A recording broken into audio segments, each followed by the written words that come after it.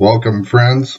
I'm Reverend Tim Earhart, and this is Daily Bible Reflections for July 30, 2023. Today's Old Testament lesson is from the book of Genesis, chapter 29, verses 15 to 28. Family Drama. Laban said to Jacob, "Just because you are a relative of mine, should you work for me for nothing? Tell me what your wages should be." Now Laban had 2 daughters. The name of the older was Leah, and the name of the younger was Rachel. Leah had weak eyes, but Rachel had a lovely figure and was beautiful. Jacob was in love with Rachel and said, "I'll work for you 7 years in return for your younger daughter Rachel." Laban said, "It's better that I give her to you than to some other man. Stay here with me." So Jacob served 7 years to get Rachel, but they seemed like only a few days to him because of his love for her. Then Jacob said to Laban, "Give me my wife. My time is completed, and I want to make love to her." So Laban brought together all the people of the place and gave a feast. But when evening came, he took his daughter Leah and brought her to Jacob, and Jacob made love to her. And Laban gave his servant Zilpah to his daughter as her attendant. When morning came, there was Leah. So Jacob said to Laban, "What is this you have done to me? I served you for Rachel, didn't I? Why have you deceived me?" Laban replied, "It is not our custom here to give the younger daughter in marriage before the older one. Finish this daughter's bridal week, then we will give you the younger one also, in return for another 7 years of work." And Jacob did so. He finished the week with Leah, and then Laban gave him his daughter Rachel to be his wife. New International Version. There's no drama quite like family drama. Love and hate, unity and inequality, privileged and powerless, gender and patriarchy, altruism and selfishness, all of it combined for a strange brew we call family. It seems you can't live with them or without them. In a love story for the ages, the lonely Jacob meets the lovely Rachel. It was a divine appointment, and quite literally, a match made in heaven. Although the romance appears to lead to a happy and better days, it's anything but. The family dynamics are at play, and it leads to plenty of dysfunctional stuff. Just as Jacob the deceiver successfully wrangled a blessing away from his brother for himself, Rachel's father Laban did his own bit of deception. Having promised Rachel to Jacob, the elder daughter Leah replaces her sister and is found in the marriage bed in the morning after the wedding. Oi, it was Laban's doing. He had Jacob over a barrel. The whole situation ended up creating an unhealthy competition between the 2 sisters for the affection of their husband. So much for living happily ever after. A lot of this story exposes the gap between the ancient biblical world and our own contemporary cultural context.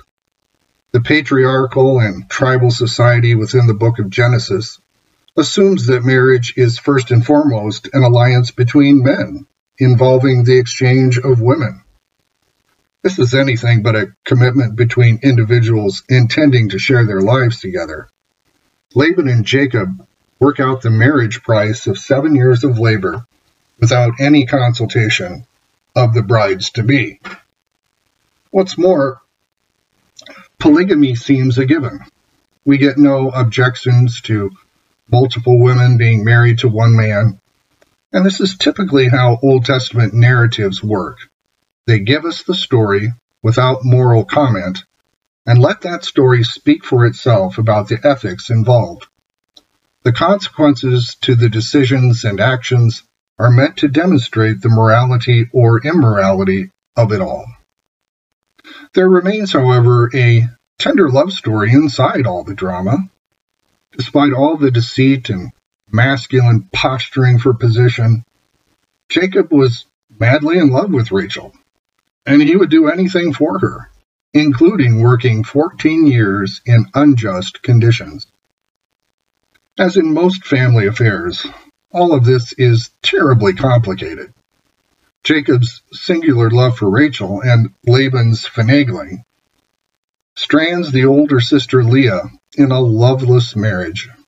Even with God's enablement of giving Leah many children, the tragedy of the family drama continued. Rachel envied her elder sister's fertility as she herself desperately tried to conceive. It's all a quite convoluted way to realizing the blessing of God to Abraham's descendants.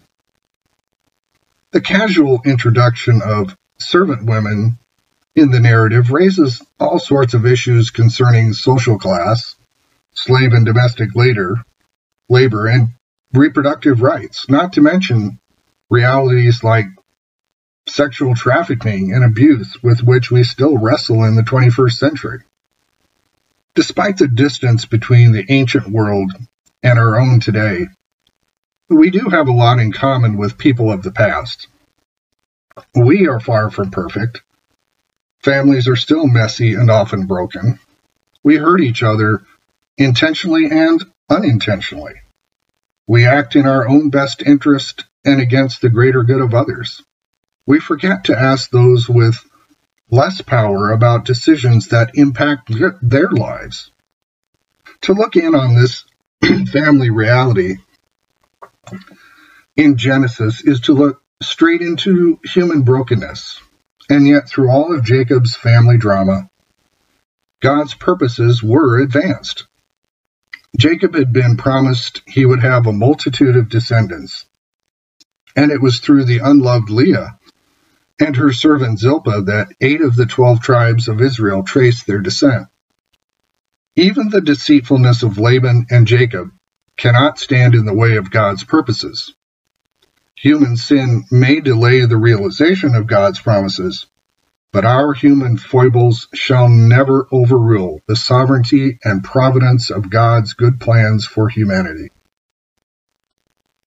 O God of compassion, whose Son, Jesus Christ, the child of Mary, shared the life of a home in Nazareth, and on the cross drew the whole human family to himself, have mercy on us all, especially on our families of origin and all the various family situations we find ourselves within.